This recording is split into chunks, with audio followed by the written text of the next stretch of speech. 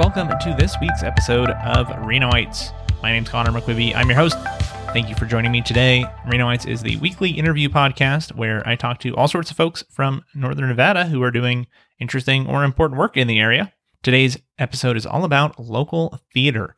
We've done over 100 episodes of the show, but I've yet to do one specifically about our local theater scene, and today's guest is Melissa Taylor. She's the executive director of Reno Little Theater. Reno Little Theater has been in Northern Nevada over 80 years, one of the longest running community theaters in the country, actually. We had a good conversation about the art of theater, about the importance of performing in front of a live audience, that kind of two-way communication that happens between performers and audience members, about how Reno Little Theater chooses the plays and musicals that they want to put on, the variety of different types of community theater we have here in Northern Nevada, upcoming events at Reno Little Theater, including a special Renoites live event that is happening very soon, July 7th, after the performance of Seussical that evening. We're doing a live taping of the podcast with additional performances from the cast, interviews, Q&A, a great opportunity to learn a little bit more about behind the scenes after seeing Seussical. You can find more information about that on my Instagram. We talk a little bit about it in this episode, but there are definitely some additional details available now. You can find those on social media. There's a Facebook event, as well as some information on Instagram. That will be a free event, a pay whatever you want event as a fundraiser for local nonprofits as well. So I appreciate your support and would love to see you there. We are nearing the end of this season of Renoites, which means it is time to start thinking about the next one. So if you have suggestions for guests or topics you'd like to hear on the show, please let me know. This is a very community-oriented project. I definitely want to make sure that I am having guests on the show that you want to hear from. So shoot me an email, Connor, C-O-N-O-R, @Renoites.com. And now this week's guest, Melissa Taylor. Melissa Taylor, Executive Director of Reno Little Theater. Welcome to Renoites. Hi, thanks for having me. Yeah, excited to have you on the show. I've wanted to do an episode about theater for quite a while. So we're coming up on 100 episodes of the podcast, and I've done various arts episodes, and I try to do at least one arts episode each season, but I haven't done anything really with local theater. And it's exciting to have you on the show to talk about Reno's theater scene in general and Reno Little Theater in particular, because it's been around for a very long time. Yes, absolutely. Well, thank you so much for having us and for thinking about theater and the arts in general and what we bring to Reno. Yeah. So to start, to tell me a little bit about Reno Little Theater as a theater, because it's been around for a very long time. Can you just talk a little bit about the theater itself, both its kind of physical existence and location, and also just its importance over time here in Reno? Yeah, absolutely. So Reno Little Theater was founded in 1935. We are currently in our 88th season. We'll be kicking off our 89th season in September of this current year. And we are one of the longest running community theaters in the country. The last time I checked, we were 8th longest running west of the Mississippi. Oh, wow. But recently I started to try to dig at that again and see. And from what I can tell, we're definitely in the top 10 in the country, which is pretty fantastic. Oh, yeah. We were founded as part of the Little Theater movement in the 30s, which was when you had people starting to try to bring theater outside of big cities like New York and Chicago. And so all around the country, there are little theaters. And that's why our name is Reno Little Theater, is because we were actually founded as part of that movement. So there's a Las Vegas Little Theater. There's, Alexandria Little Theater in Virginia. They're just all over the place. Which is really cool. Sometimes people are like, is it because it's small? Is it a play on Biggest Little City? And we're like, actually, it's part of a movement of theater. So it was founded in 1935 by a guy named Ed Semenza and some of his friends. And they did their first production at UNR. It was Three Cornered Moon. And then we're at a spot on 7th and Sierra for decades. And then the city bought it to put a parking lot there. So RLT was sort of nomadic for several decades after that, like 20, 30 years, I think. And most notably, they were at Hug High School. And I hear from people all the time about how they would go to Hug High School to see someone in a show and they were given like a seat cushion from someone's like kitchen table because the chairs there were so uncomfortable. And actually, when I came on staff at RLT, we still had like hundreds of seat cushions. Oh, just the cushions? Just the cushions. So then RLT in 2011 broke ground on the spot where we're at now and did their first season in 2012 at 147 East Pueblo Street. So we're in the Wells Avenue district. We own our facility outright, which is pretty awesome. We actually paid it off 3 years early in 2019. And thank goodness, because just in time. Because we all know what happened with COVID. So that's a little bit about where we are. And I think what's really important about our history and about who we are today is that we are really community centered. You know, it's your dentist and, you know, your accountant are on stage with us. And we have a lot of folks that volunteer as ushers or concessions, people who volunteer their services as artists. We also do stipend artists, but I think the point is we are not a professional theater company in that we're not exclusively working with, professional artists. We are a space where anyone who has a love for the arts and just wants to give it a go can. And that's been sort of the point the whole time. Yeah. So that's not something we've ever really deviated from. Right on. How long have you been involved with Reno Little Theater, and kind of what's your theater history and background, and what brought you to what you're doing now? So I have been at RLT. I'll hit my 10-year anniversary in just a few months, which is wild to me. I kind of got into theater at a very young age. I think my mom and my Aunt Gail were in a lot of school productions and things like that, and I would go see them. My dad was a guitarist, so there was just I was always around art and music and theater, and at a very young age was like, this is my favorite thing ever. Right. I went to a high school that had a really, really strong performing arts program, kind of like Damani Ranch out here, and then, went to college, and my parents were sort of like, what are you gonna do with a theater degree kind of thing. So I went in as an English major. And then when I hit my junior year and didn't live with my parents anymore, I changed my major. Oh, gotcha. And graduated with a degree in theater performance and direction. Okay. I worked and lived in Atlantic City, New Jersey for most of my life, and came out to Reno sort of because my partner's job took us out here.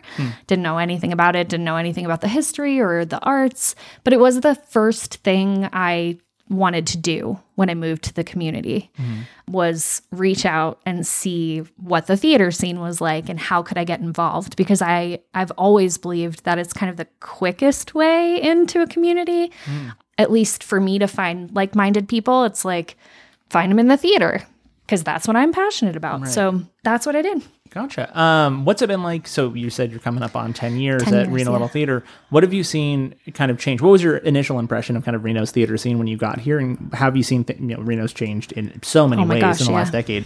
Can you talk a little bit about how the theater scene specifically has changed over that decade? Yeah, absolutely. So I really didn't have an opportunity to get involved in the community theater scene back home. So I didn't really have a ton to compare it to, although I'd watched a lot of theater and I knew people who were participating. I was working in concert and venue management. And so I wasn't really in the community in that way where I was from. So I didn't really have a whole lot to compare it to, but I will say that everyone was so welcoming. It was immediately I sent out, hey, I'm just new in town and I'd love to get involved. And 3 theater companies reached back out immediately and said, come do this with us, And so it really took the fear kind of a little bit away from leaving everything I knew and loved and everyone. I was like, okay, I'll be okay, right. So I was really excited about that, how welcoming everyone was. And I kind of got involved before I had even seen any shows. I just was like, hey, I'll sweep the stage, anything at all. And so my first real taste of the community was as a participant instead of an audience member, which was really cool. And I was just really, really impressed with how welcoming people were and how, I was surrounded by people who just liked doing this thing that I liked doing too, So it was cool. And then right away, everyone was like, hey, yeah, look at this audition over here and look at this audition over there. And that's another thing that I think still happens in Reno, and I love, is that there's not really a sense of you have to stay at one theater. You can only work with this group of people. It doesn't work like that. It's more about like, what's the project? What's happening? Do I want to be a part of that thing? Yeah. So that was really cool. When I started at RLT though, we didn't have a staff. There was no staff. I was really fortunate to get hired as their first staff member in 30 years. At the time I was their managing director. I was part-time, but I was just hustling. And, now we have 8 staff members. Our budget has gone from $38,000 to $750,000. And it just speaks to, I think, the need for this kind of work in our community. And we've added like an education program, and we rent the facility out. And, the more team members we have brought on, the more impact we've been able to have in the community, which is cool. You mentioned that it's, community theater that's open and accessible for people of, all different experience in the theater. Can you talk a little bit more about that idea of accessibility? And, obviously it's grown a lot. You're doing these bigger productions. How has that worked as far as still keeping an open door to people who are really new to the theater world? Yeah, absolutely. Well, I think the first thing is we try to do as many products or events as possible, right? So we have a main stage season, and those are like going to be a play that runs for 3 to 5 weekends, and we do that 5 times a year. But we also have like a 24-hour play festival. We have an education program. We have jazz nights. We have so many different things that people can get involved in. So if you are someone who has been doing theater for your whole life, you might say, I really want to commit to this thing that's going to take 6 months, 4 hours a night, 6 nights a week kind of thing. Right. But I mean, I'm a working mom. I can't do that. I do it once every 5 years if I'm lucky anymore as an actor. So I love looking at projects that have a shorter timeline.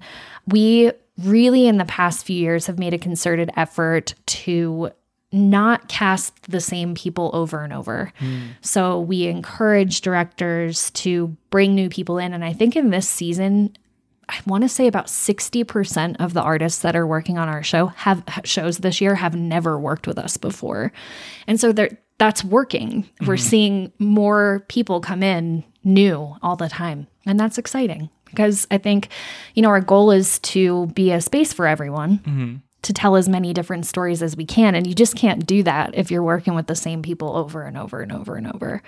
That's not to say that there aren't people that do consider our theater their home base, but I think that's one of the things that I love.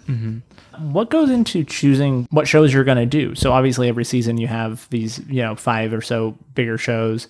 So for those, what type of works are you trying to show at Reno Little Theater? Is there a particular style or focus or audience that you're appealing to? What's the decision-making process around choosing what you're going to do? So every theater does this entirely differently. But what we do at RLT is it is not one person. We do not have an artistic director. We have a team of people. We have 5 people on our artistic leadership committee. And we are taking suggestions from community members, from actors, from directors, from research that we're doing as a committee. And it's so hard because we're trying to narrow down, thousands, millions of plays to 5. And so when we're creating a season, we're actively trying to have as broad a reach as possible.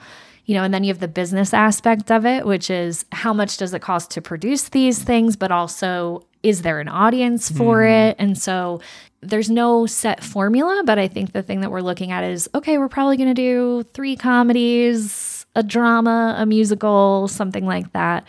We also look at trying to make sure that we have a balance of male identifying playwrights and female identifying playwrights. Is there a connection of this story to our community? Because we also work for every show to have some sort of engagement activity, which is like a question or a conversation that we want to start with each show that we're choosing. So, I mean, it's like putting a puzzle together. It's pretty intense. And then there are other theater companies who have like that one person and they just go, I want to do this play.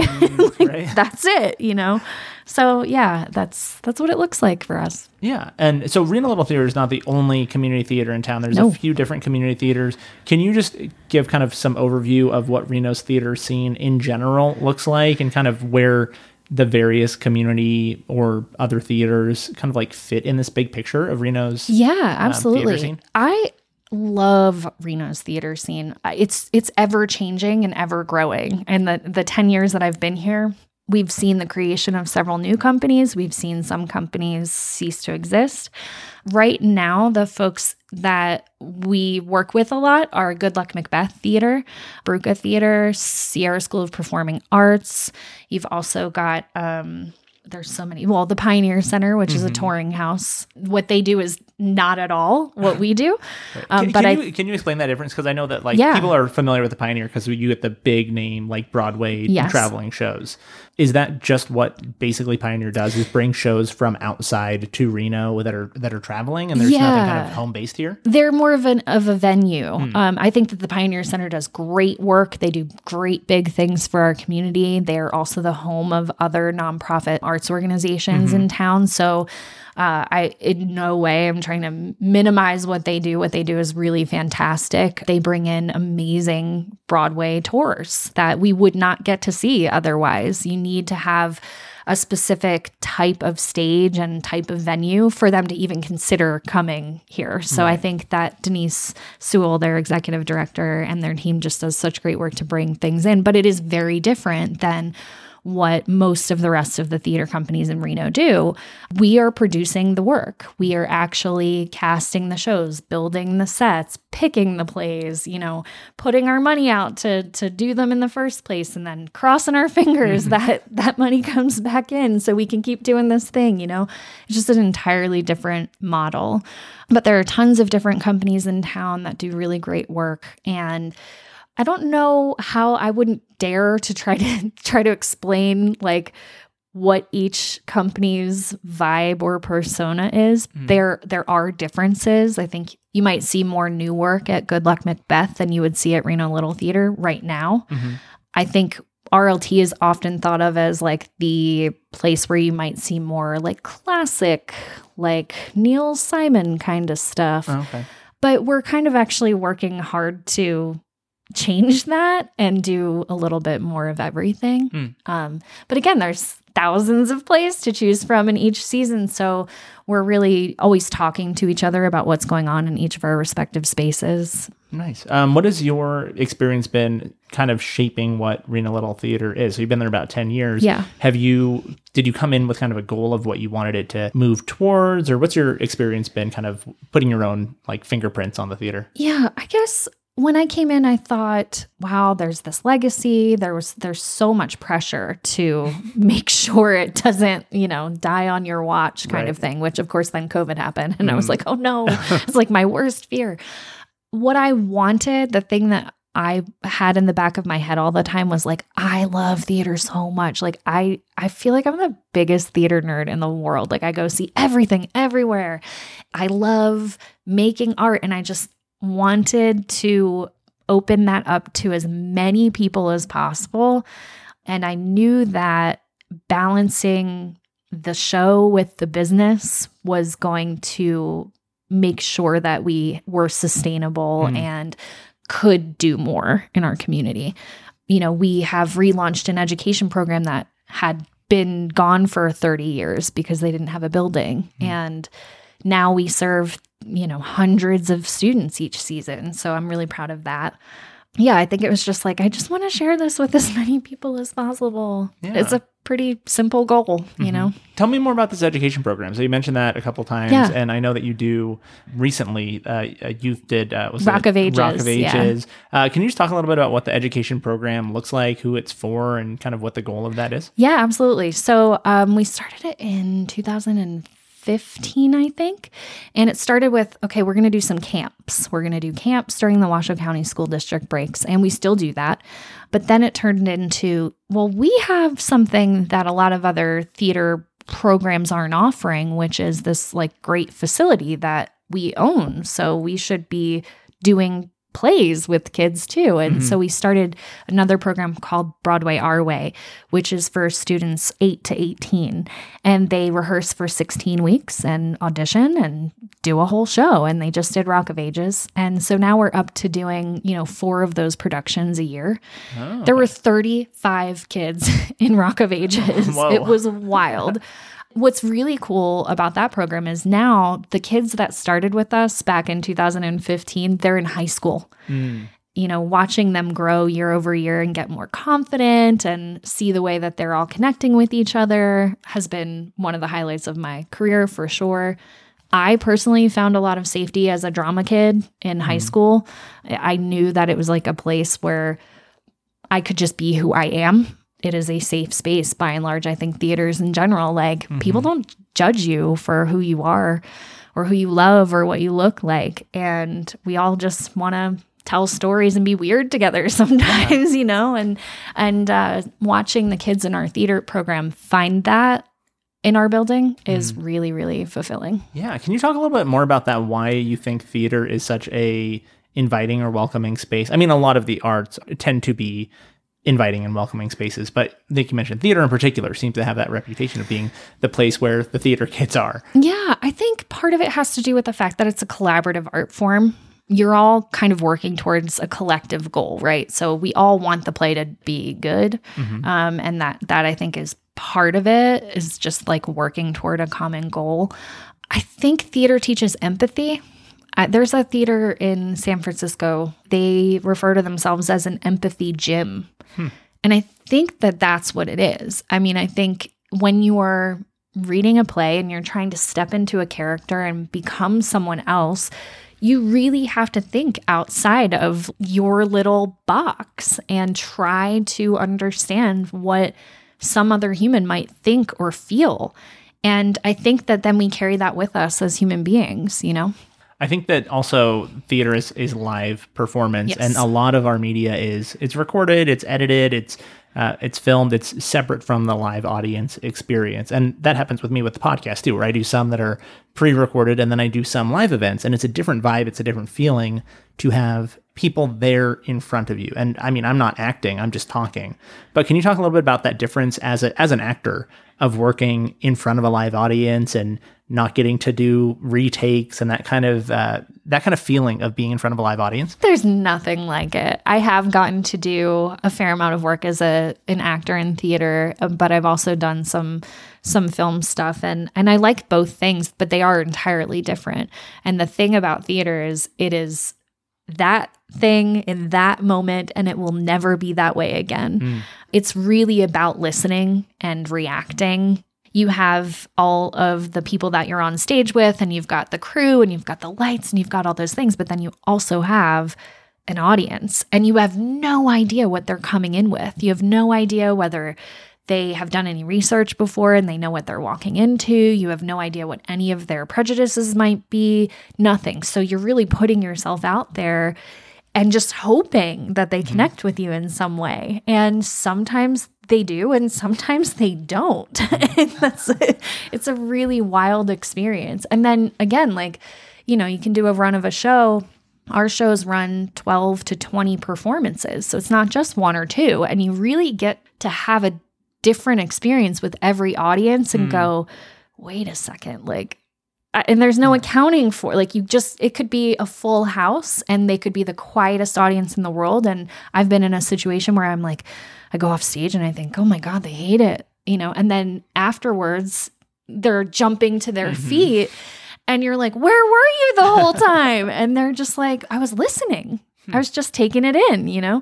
So it's just totally, you don't know what to expect. And yeah, people forget their lines sometimes, or people forget their props, or, I don't know if you know this, but sometimes actors like to mess with each other. And, it's just like the whole time, it can be like an out of body experience. What is happening? Right. So yeah, it's fun. Have you had experiences where any of the shows that you've chosen have turned out to be not what you expected, like surprisingly popular, or that you thought were going to be big hits that the audience didn't seem to get into? What have those experiences been like where it wasn't what you expected? Absolutely. I think the best example of this is, I want to say it was also around 2015, 2016, we did a show called The Exit Interview by William Missouri Downs. And at the time, we were still pretty early on in what I think this like rebirth for our company has been. And so we were really doing a lot of like Neil Simon, Arthur Miller, like dead white men that we all learned in school. And that was really what our audience was expecting, I think. And this show, The Exit Interview, was exactly the opposite of that. It was much more Brechtian in style. So, playing with the audience, winking at the audience. And it was about school shootings. So it was tough material, but it was also funny. It was a satire. So it was like, and there was just nothing that went unscathed. It was very like social commentary that we were like, it's so good, but man, they might hate it. Right. And I was scared. I was really scared of what our audience was going to think. And what I learned from that is I should give the audience a lot more credit, because it was one of the shows that I think to this day, people will say like, that Exit Interview play, that was great, And so that was sort of the beginning of us going, okay, we can step a little bit further. We can pick things that might make people slightly uncomfortable. I will tell you that these days, post sort of 2020, without getting into politics too much, it's a lot harder to choose what stories to tell. I feel like everything is so, I don't even know what the word is. It just, everyone is mad at everything one way or another. And it's getting harder, I think. We're constantly talking about that. Like, we're not going to stop telling stories that are important to us. We're not going to stop telling stories that might make you slightly uncomfortable or might, God forbid, make you have to think or feel what it might be like to live a life that you don't currently live. But people get really mad about that. And we've gotten a lot more negative trolling and things like that. And I know that that's the same at most of the other theaters as well. Yeah. What do you think about Reno as a city for that kind of response to those types of plays? Do you think Reno in general has an audience that is welcoming for those kind of stories? I do think so. And I'm really grateful for that. I was talking to some colleagues in other cities, and, it's scary in some places, and they're seeing protests at their venues, or they're potentially not going to get funding for things because whoever's in office, feels a certain type of way about whatever the themes are, or the fact that they might be openly supportive of the LGBTQ community. Like, these things are really happening, and that's not happening here yet. But I think we're aware of it. And we're all paying attention. And I think encouraging each other and our artists and our audiences to be vigilant in participating in our local, government and making sure that we keep this community the way that we like, with open minds and open hearts. Yeah. Why do you think theater is a good place to explore these kind of more controversial or political topics, those kind of things? What is it about the theater you think that helps us examine those things that other forms of media might not in the same way? Well, I think the live aspect has a lot to do with it. I think when you're looking at a human being standing in my venue, it's 5 feet in front of your face. Right. Like, you can't deny that there is a person there. And if an actor is good at their job, they'll make you feel something. I think all art should make you feel something. I'm never going to dictate. I don't think any of us can dictate what we want or think that feeling should be, but it is just like, the point is to make you think and feel something. And again, like, you cannot account for the life experiences of every single person that walks into that audience. And so you never know what people are going to take away from it. But I've had really great experiences where someone has said, like, that was me up there, or I went through that thing and I didn't realize I was behaving that way. Things like that, Over the years, we've done, hundreds of plays, and those are the best stories to me. And the stories where people stay afterwards to talk about what it made them think or feel. A great example of this is our Teen Speak Out program. So we have a program with 15 to 18-year-olds, and they choose a different topic each year that is meaningful to them. It started with gun violence in schools. We did one on quarantine. We did one on gender identity. And we have a talk back after each of these performances. And the shows are shows that they piece together themselves. So they're writing things, there's art that they're making, they're dancing, they're singing. And we pair it with like a one-act play that we found that matches the theme. And the audience stays afterwards, and parents, every single time we run that program, say thank you, because I didn't know my kid felt that way. The school shooting one, I'll remember that for the rest of my life, because there were parents who are kind of like my age, you know, and they're going, I just didn't know that you thought that or felt that or had to live with that every day. And that's what I think is really powerful, those kinds of theatrical experiences. Yeah. Who are some of the people involved in the theater community that maybe don't get the recognition or credit they deserve? Not necessarily individuals, but who are the people behind the scenes? Who are the ones that we don't get to see on stage who are actually seriously important to our local theater scene? Stage managers. Can you what do stage managers do? Can you just talk about the importance of that role? Well, so on any given show, everyone knows what an actor does. Directors are guiding that process. They're usually the one that are setting the vision. Stage managers are the ones that keep everything on track. They are responsible for a lot of the logistic things. They are making sure everyone's safe.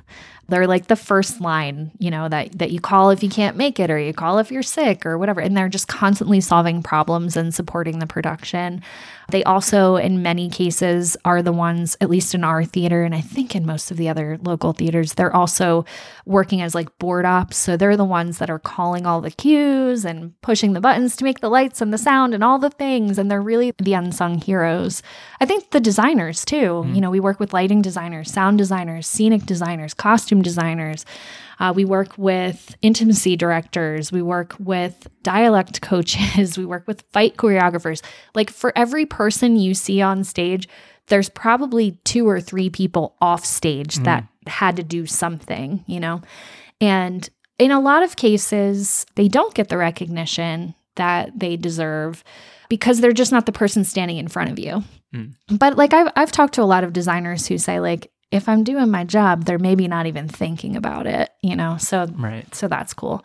I think it's a different experience to be someone who works in theater and go watch theater. Like I can't watch it the same way that somebody else does because I'm looking at all of those things. Right. Yeah. Do you find it hard to just pay attention to what's happening in the play or in the theater rather than analyzing how it happened? I'm definitely looking how they do that. Yeah. I'm trying to figure it out. Right. I'm often not watching it going like, oh, I felt this. I'm like looking at it going, how'd they do that? Oh, that was cool. Oh, this is so good. But I think I'm probably one of the like friendliest audience members in the world because I just love it so much that I'm like, oh my gosh, did you see that?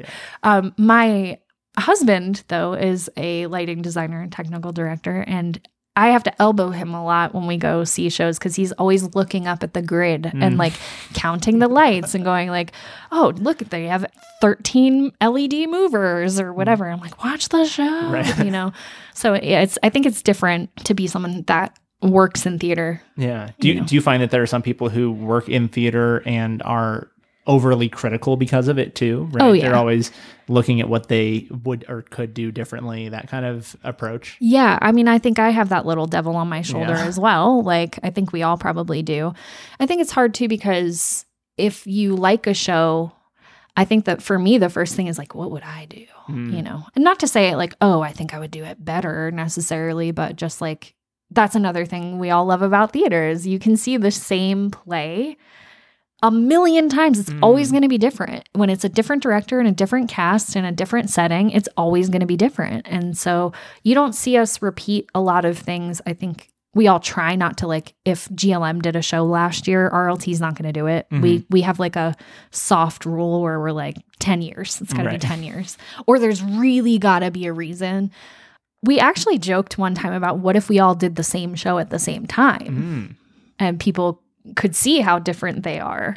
We did a project kind of like that during COVID. It was a virtual thing where we had 3 scripts and we brought in 2 directors for each script and put them next to each other so you could see how different a script would be. But I was like, it would be really cool if we got all the theater companies in town, all like 7 of us Right. to like do the same Like show. All different takes on it. Yeah, that'd be fun. Hey there, listeners. I hope you are enjoying this episode of the podcast. Just stopping in to tell you all of the various places that you can find me or further connect with the show. First of all, related to this episode, our live event at Reno Little Theater. That is July 7th, Friday, following Seussical. So it's probably going to be about 8:30 or 9 o'clock. Details available on my Instagram and Facebook. Again, Friday, July 7th, after Seussical. We're going to have an awesome post-show, live taping of the podcast, additional performances, all that good stuff. Also, most Sundays, you can find me at the Riverside Farmers Market. That is in Idlewild Park. We'll be there from 8 until 1 on most Sundays. Stop by, grab some merch. I got t-shirts and stickers for sale.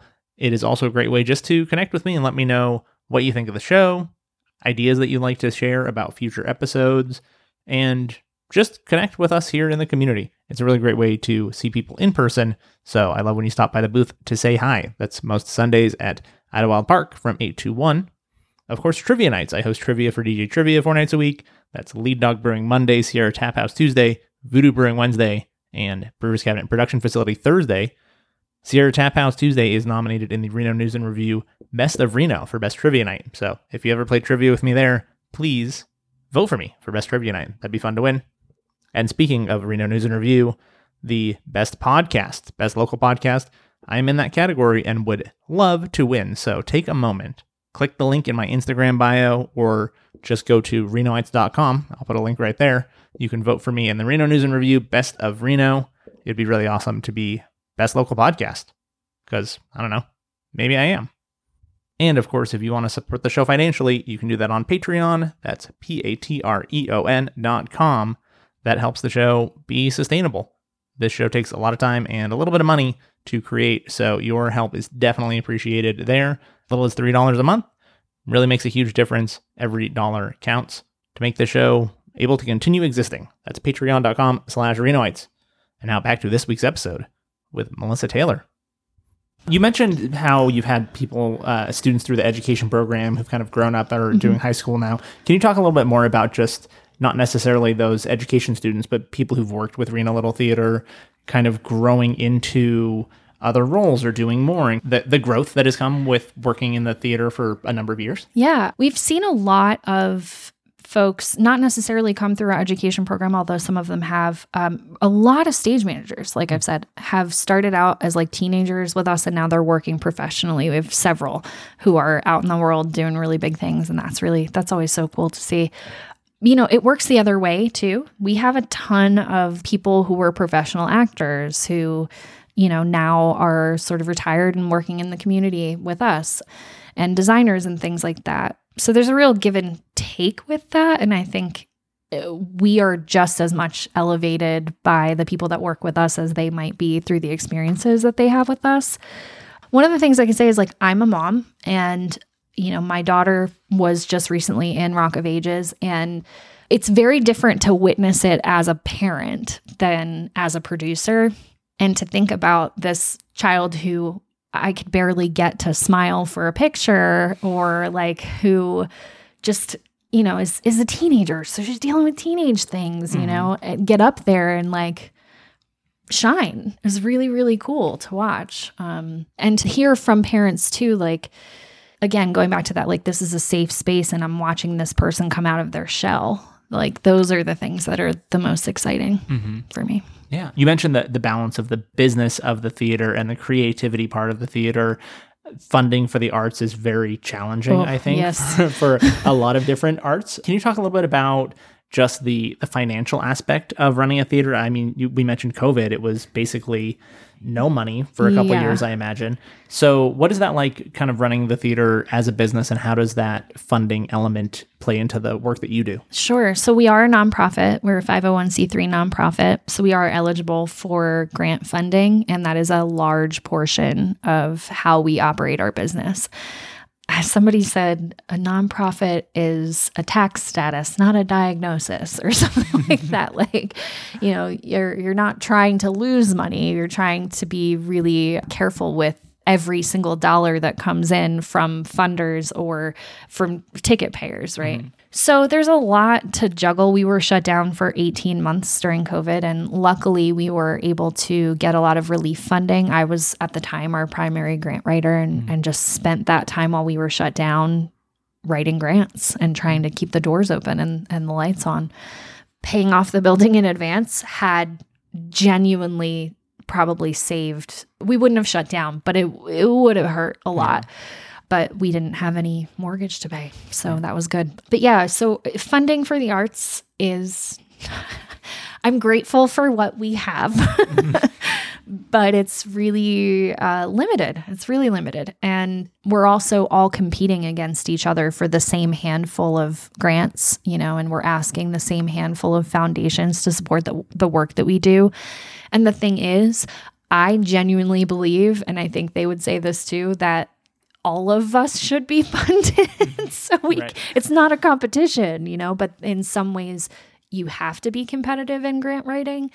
And so that's tricky. And there's things that people just don't think about, we have to pay utilities and we have to pay for health insurance and we have to pay for, toilet paper. Right. You are running an operation that has people who need things. Yeah. Yeah. So there's a lot of things that I always say my job is not as romantic as you would think. Like, I'm making sure our insurance coverage is there and that, our bank fees are as minimal as they can be, and, looking at investment strategies and things like that. I also get to do a lot of the fun stuff, which is why I love my job. But if I worked at a larger organization, I would probably be really siloed into kind of like one thing. But yeah, for every person that comes to the theater, when you're buying a ticket, you are helping us give stipends to every artist that works with us. You are helping make sure that the lights stay on. You are helping us fund our education program. These are not separate budgets. We have one budget. So you're paying for teaching artists to come in. We have never turned a kid away for inability to pay. So you're also helping us with our scholarship funds and things like that. So every single ticket that gets sold is just going right back into making sure that this organization can do the work that it's meant to do. And, we are one of a handful of arts organizations that has full-time staff members who get paid livable wages and have health insurance. That's really important. Yeah. How has it been since coming out of the pandemic times, right? So obviously it was very tough when you can't have live audiences. And I know that there was some streaming and some new technology kind of that helps get over that hill a little bit. But now I think everyone's kind of back into normal mode. COVID's not gone, but people are going to theaters. They're going out to places. What's it been like the last, year or so? Oh, it's still been really wild. So like I said, we were closed down for 18 months. As soon as we could, we started doing virtual things. I think within like a week, we had met with Good Luck Macbeth and Bruca, and we formed sort of a coalition called the Ghostlight Coalition. And we were like, okay, we all got to stick together. We're going to have the same messaging. We're going to learn this thing as quickly as we can and do it together. And I think that was key to our success early on in COVID in getting virtual programming going. The next step was streaming things. So we could have small groups of artists back in the space, but we couldn't have audience members in the space. So we invested in camera systems and things like that. And then, the thing is, it's like, is it theater? Because it's like, it's live, but it's not what we were talking about earlier, where you're not getting that give and take from an audience. So it was very bizarre. Then we started to be able to bring audiences back in, and it was vaccines and masks and all the fighting that came along with those decisions, and just trying to do the best we could with whatever information we had at that time. And before we had shut down, RLT was in our 85th season, and I'm not kidding, had sold out every performance to every single production that we had. We were halfway through our season. And so I was like, yeah, like, here we go. We're ready for the next phase. And then literally it all came crashing down. And so prior to COVID, I was saying we depend on funding from government and foundations and private donors and things like that. But we were in a really healthy space, which was that we were at 60% earned revenue to 40% of contributed income. That flipped so hard during COVID because we just couldn't we couldn't do anything Right. to bring people in. And so now we're kind of leveling back out to like a 50-50 spot. I would say in 2021, when we opened up, our audiences were 35%. We've had several shows this season that have moved that benchmark quite a bit. In fact, one show that we did, Baskerville, this season, we actually extended because it was selling out.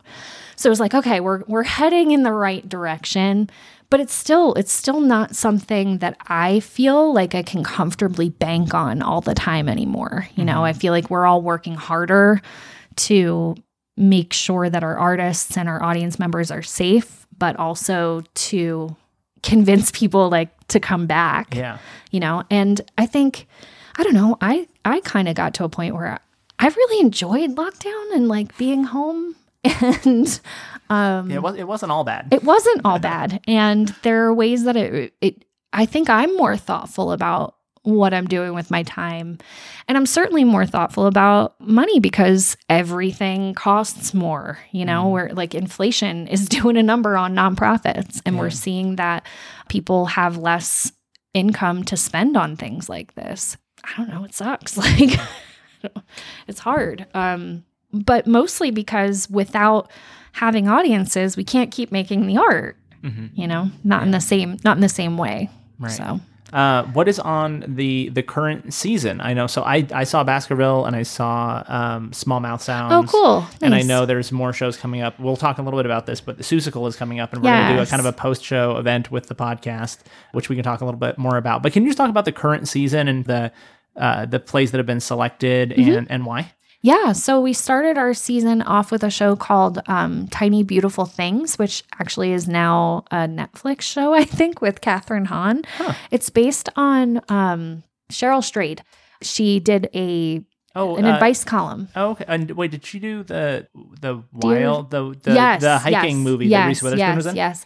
So she wrote that book, Wild, which is based on her life, and then she took over this advice column. It's a true story. She took over this advice column called Dear Sugar, and no one knew that it was her. And her advice column blew up because she just gave really real feedback to people and often talked about her own experiences. And so they turned that into a book and then a play and now a television show. And we opened the season up with that because there was really a little bit of everything. It was like dealing with grief, dealing with joy and triumph and all the things. And the whole point was life is full of tiny, beautiful moments. And we actually gave a purple balloon, which is on the poster and is in one of the monologues, to every audience member as they left. Like, we're okay. Like, find the tiny, beautiful things. So that's why we chose that show.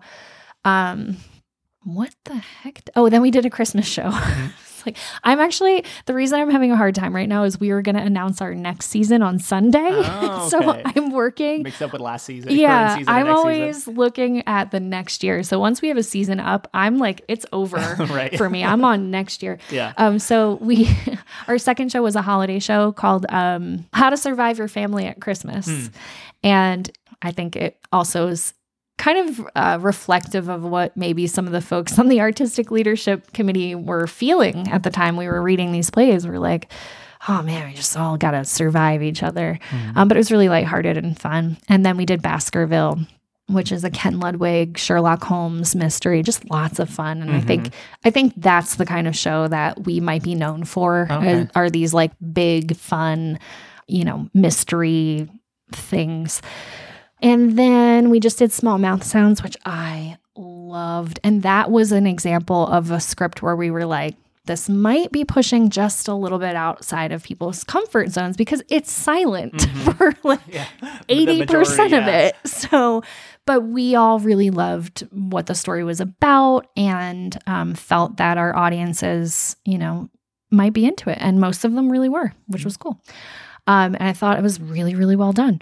And then we're doing Seussical. We're opening up Seussical June 30th. So it's coming up. And that one we chose because we're ready to do a big, fun musical.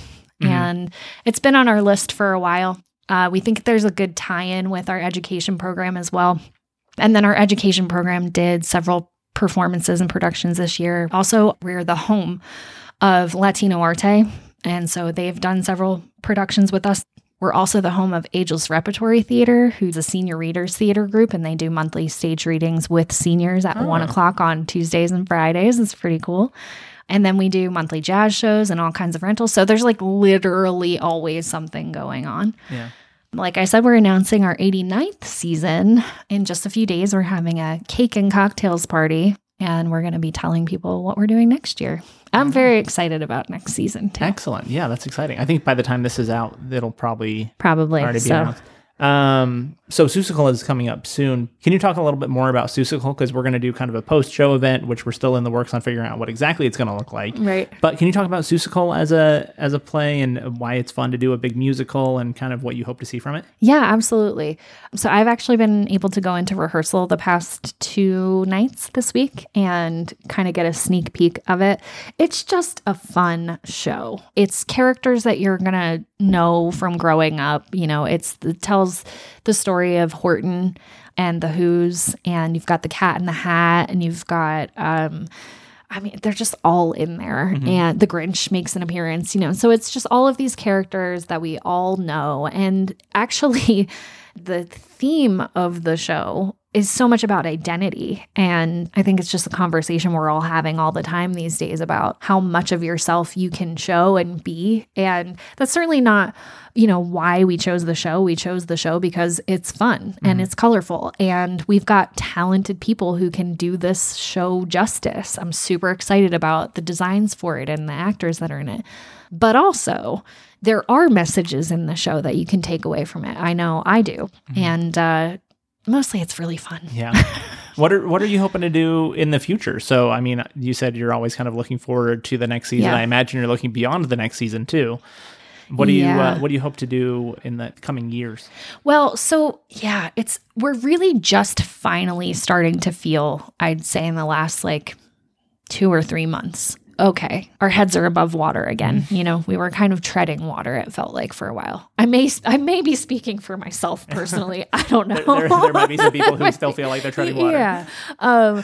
In the past, pre-COVID, we were planning a year and a half in advance. And then during COVID, you're like, I don't know what we're doing next week, right? And so it really changed the way that we are thinking about and planning for things. But we're just now starting to be able to feel like, okay, I can safely think a little bit further out.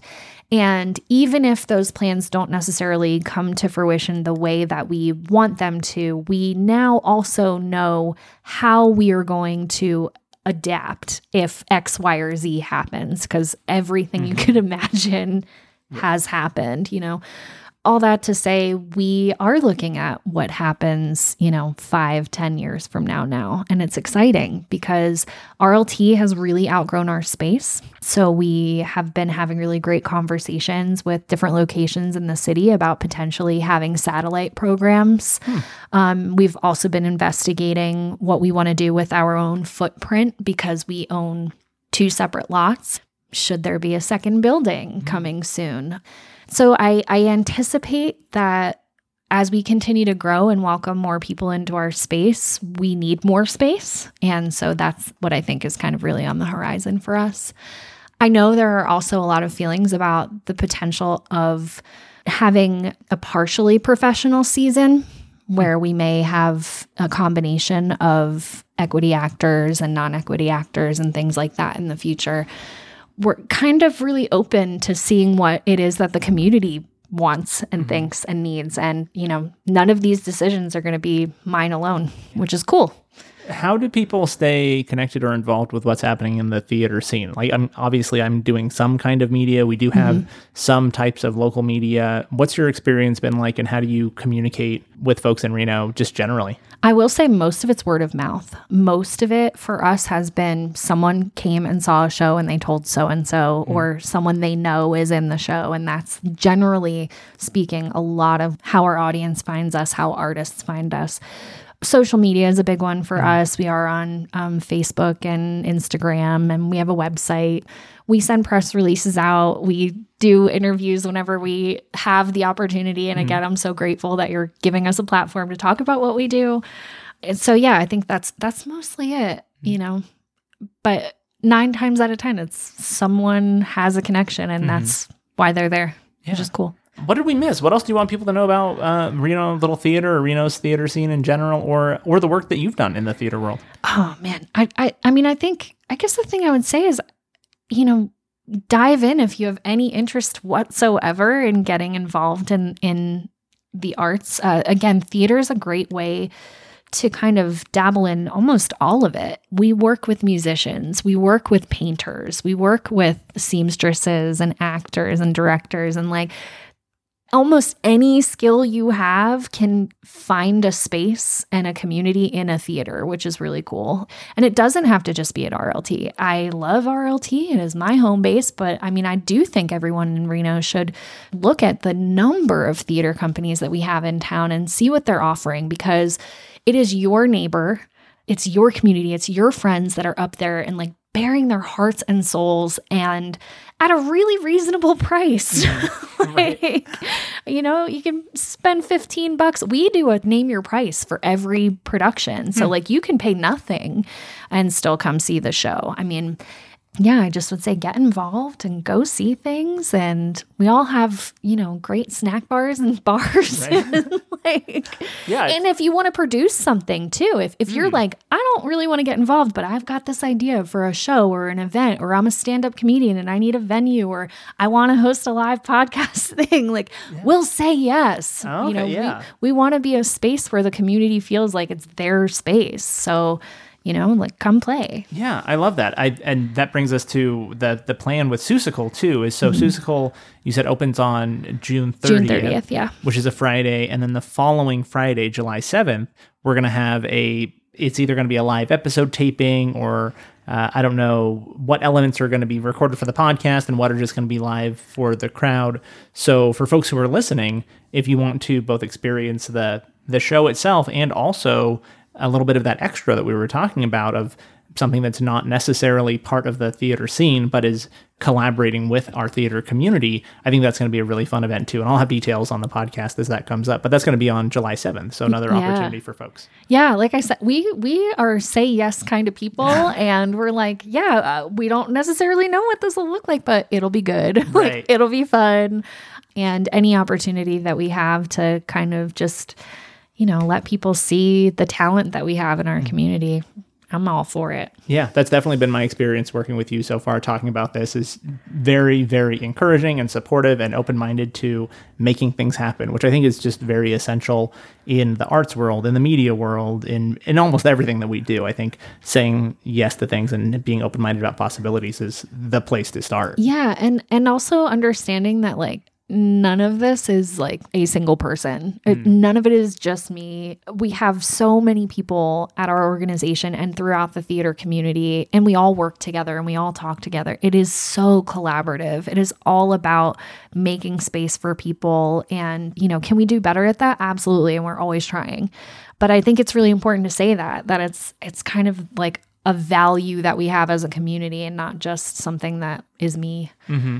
I always feel weird coming and talking to represent, a community organization, because I'm not the community, but yeah. So again, where can people buy tickets and find you on social media? What's all your contact where people can be in the loop? Yeah, absolutely. Thank you. So it's renolittletheater.org. That's our website. And then from there, you can link to our Facebook page, which is also, if you look up Reno Little Theater, you'll find us on TikTok. No, not TikTok. We're talking about TikTok. I'm not talking about TikTok because I am 40. And all I do on TikTok is scroll at night and stay up all night. But we're talking about that. So yeah, you can find us on Instagram and Facebook. And just literally, you can email. My email is melissa@renolittletheater.org. Everybody on staff and board, it's their first name at renolittletheater.org. You could probably even just stop by. There's probably someone there who would say, yeah, come on in. What do you want to do? So, yeah. Awesome. Well, thank you so much for coming on the podcast. Like I said, it's been a long time that I've wanted to do a theater episode. And with this show, I've just found that very often there's a topic or something I want to get to, and eventually I do, but it takes a long time. So very grateful to be able to do a theater episode and partner with you to do an actual event around it, because I am very excited about the type of theater. I got the season tickets for the Pioneer last year and saw a bunch of great shows because I had not seen much theater in Reno before. And I've seen a good handful of shows at Reno Little Theater. I've seen a couple of Good Luck Macbeth. So as someone who is just in the last couple of years been introduced to Reno's theater scene, it's really fun to be able to learn more about it and to talk to people who are actively involved in it. So I appreciate you taking the time. No, thank you. And thank you for telling such great stories about this cool city we live in and making it cooler. Listeners, thank you so much for tuning into this week's episode of Renoites, and special thanks to my guest this week, Melissa Taylor from Reno Little Theater. Check out my social media for details on the upcoming live event from Reno Little Theater. You can find information on Facebook and Instagram or Renoites.com. That is going to be Friday, July 7th. So Friday, July 7th, after Seussical. Come on down, hang out, learn a little bit more about the show, and participate. It'd be great to see you there. And that's all I've got for you this week. Have a good one.